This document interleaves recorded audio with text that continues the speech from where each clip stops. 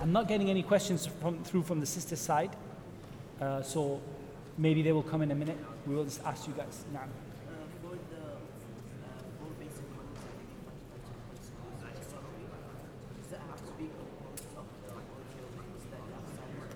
Can it be about from any book about the same topic? With regard to the summary of the 3 fundamental principles, I would like you to summarize it from the audio that I sent. Now that doesn't mean you can't add things from other books. You can add things from other books as well. But I would like you to at least focus upon the audio, inshallah. So we can make it even. Otherwise, somebody knows Arabic and they have access to beautiful explanations, and it doesn't make it fair. You can add things from other books, but try to focus based upon the explanations.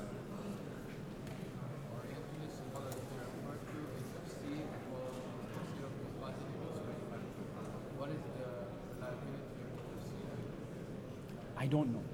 This one I don't know. I will have a look at it, inshallah. I'll make a note here, 1 second. Tafsir.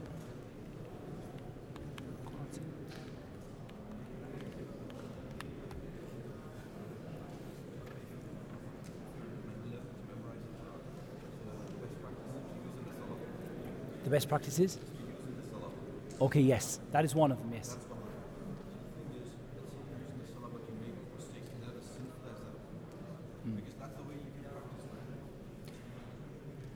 I think that it's very important with regard to the Qur'an that we take the sanctity of the Qur'an seriously.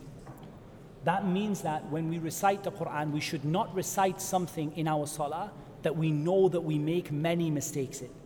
There is no harm if you make a mistake, but reciting something you know that you don't know, you haven't memorized it properly, I would not recommend this, because this is not befitting towards the sanctity of the Qur'an. Like our teachers, I remember our Shaykh Salih al-Sindi, rahimahullah ta'ala, he used to say, the Shaykh, hafidhahullah, he used to say to us that don't write an ayah in your exam unless you know the ayah.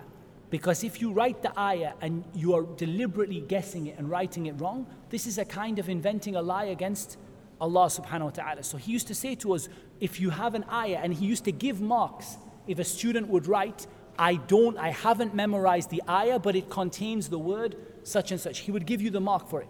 Because he said it's very serious for you to write an ayah of the Qur'an and then just to you don't know it and you're just making it up. So likewise in your salah, you can recite something that you might have 1 or 2 errors in, or you might forget and then remind yourself.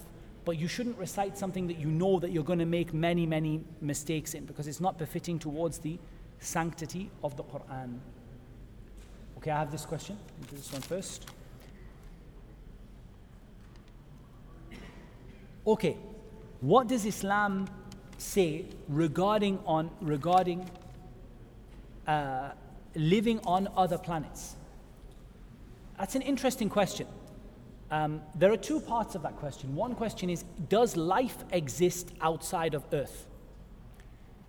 And the best answer I can give to this is that Allah Azza wa Jal has not told us of any life which exists outside of Earth. Yani, to the best of my knowledge, there is no ayah, nor is there a hadith of any life existing outside of Earth except for the life of the heavens, meaning the angels and the jinn that go between the earth and the heavens. There is another issue here. What is meant by the heaven? And the strongest opinion to my knowledge is that the lowest heaven, as-sama'ud dunya, is the universe as we know it. Why? Because Allah subhanahu wa ta'ala told us that He has decorated, وَلَقَدْ زَيَّنَّا السَّمَاءَ الدُّنْيَا بِمَصَابِيحِ. We have decorated or beautified the lowest heaven with stars. Where are the stars? The stars are in the universe. And Allah Azza wa Jal told us that the stars have decorated the lowest heaven. So Allah Azza wa Jal knows best, but to the best of our knowledge, the entire universe that we know, all of it is as-sama'ud dunya, the lowest heaven. And Allah subhanahu wa ta'ala knows best about that. Is it possible then for human beings to live outside of Earth, i.e. for to colonize another planet or to live there? This issue comes back to the ayah in Surah Al-Rahman, regarding crossing the barrier of the heavens. And many of the scholars understood this ayah to mean that you cannot leave the atmosphere of earth. And they understood this ayah to mean this. This regarding aqtar as-samawati wal-ard. Yani the limits of the heavens and the earth. However, other people understood it to mean the limits of the universe that we can see. And Allah Azza wa Jalla knows best. That is the best we can say. As for beyond that, we cannot say. However, we can say that Islam has a ruling for every circumstance. And if Muslims are in space, they have a way to pray. They have a means of praying and a time to pray and a direction to pray, just like if they are on the earth. And Allah Azza wa Jalla knows best about anything beyond that. But many of the scholars say that human beings will not be able to colonize another planet because of the ayah in Surah Al-Rahman. And Allah Azza wa Jalla knows best if this is the correct tafsir of the ayah or not. But at the end of the day, what matters to us is what the Qur'an says and what the Prophet ﷺ said. And then whatever happens beyond that, Islam has its scholars that will make its rulings at the time when it is needed, inshallah. I still don't have anything from the sisters. The time between the adhan and iqama where dua is accepted, do you have to be in the vicinity of the masjid, or can you, if you hear the adhan at home, you can still take advantage of that? And also, what if you don't hear the adhan at all, but you just know it's between that time? Wallah, the wording of the hadith regarding the dua being accepted between the adhan and the iqama would suggest that it's that time that it's accepted. And that if it is the adhan time where you are, even if you don't hear the adhan, then your dua will be accepted at this time. This is what the wording of the hadith suggests. But there's no doubt that the one who goes to the masjid is even more likely for their dua to be accepted at that time, because they are gathering between a blessed time and a blessed place. And so there's no doubt that the person who goes to the masjid is closer to having their dua accepted at that time. But the wording of the hadith is general. It seems to indicate that the time between the adhan and the iqama is a time when your dua is accepted, regardless of whether you hear the adhan or not, as long as you know that the adhan has gone. Does Ulum al-Qur'an cover sciences related to understanding the Qur'an? Yes, we mentioned this. The question, I think, is Arabic included in Ulum al-Qur'an?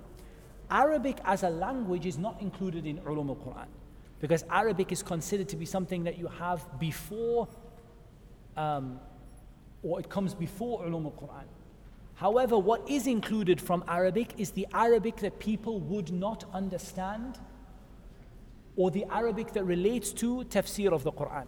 For example, you could say the Arabic that relates to words people don't understand. So if someone said, I'm doing a Quranic Arabic course, like I'm doing Arabic to understand the Qur'an, then this may well come under Ulum al-Qur'an, because it's a kind of explaining the words people don't understand in the Qur'an.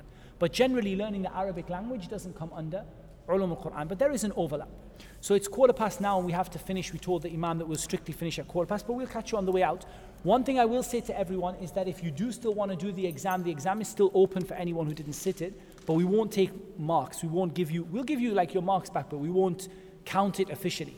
But inshallah, if anyone at home wants to do it or practice it again, there's no issue with that, inshallah. But do indicate that to us, so we can, something like that, inshallah. Is that I submitted the paper, I'm just retrain. No, did it work though, in the end?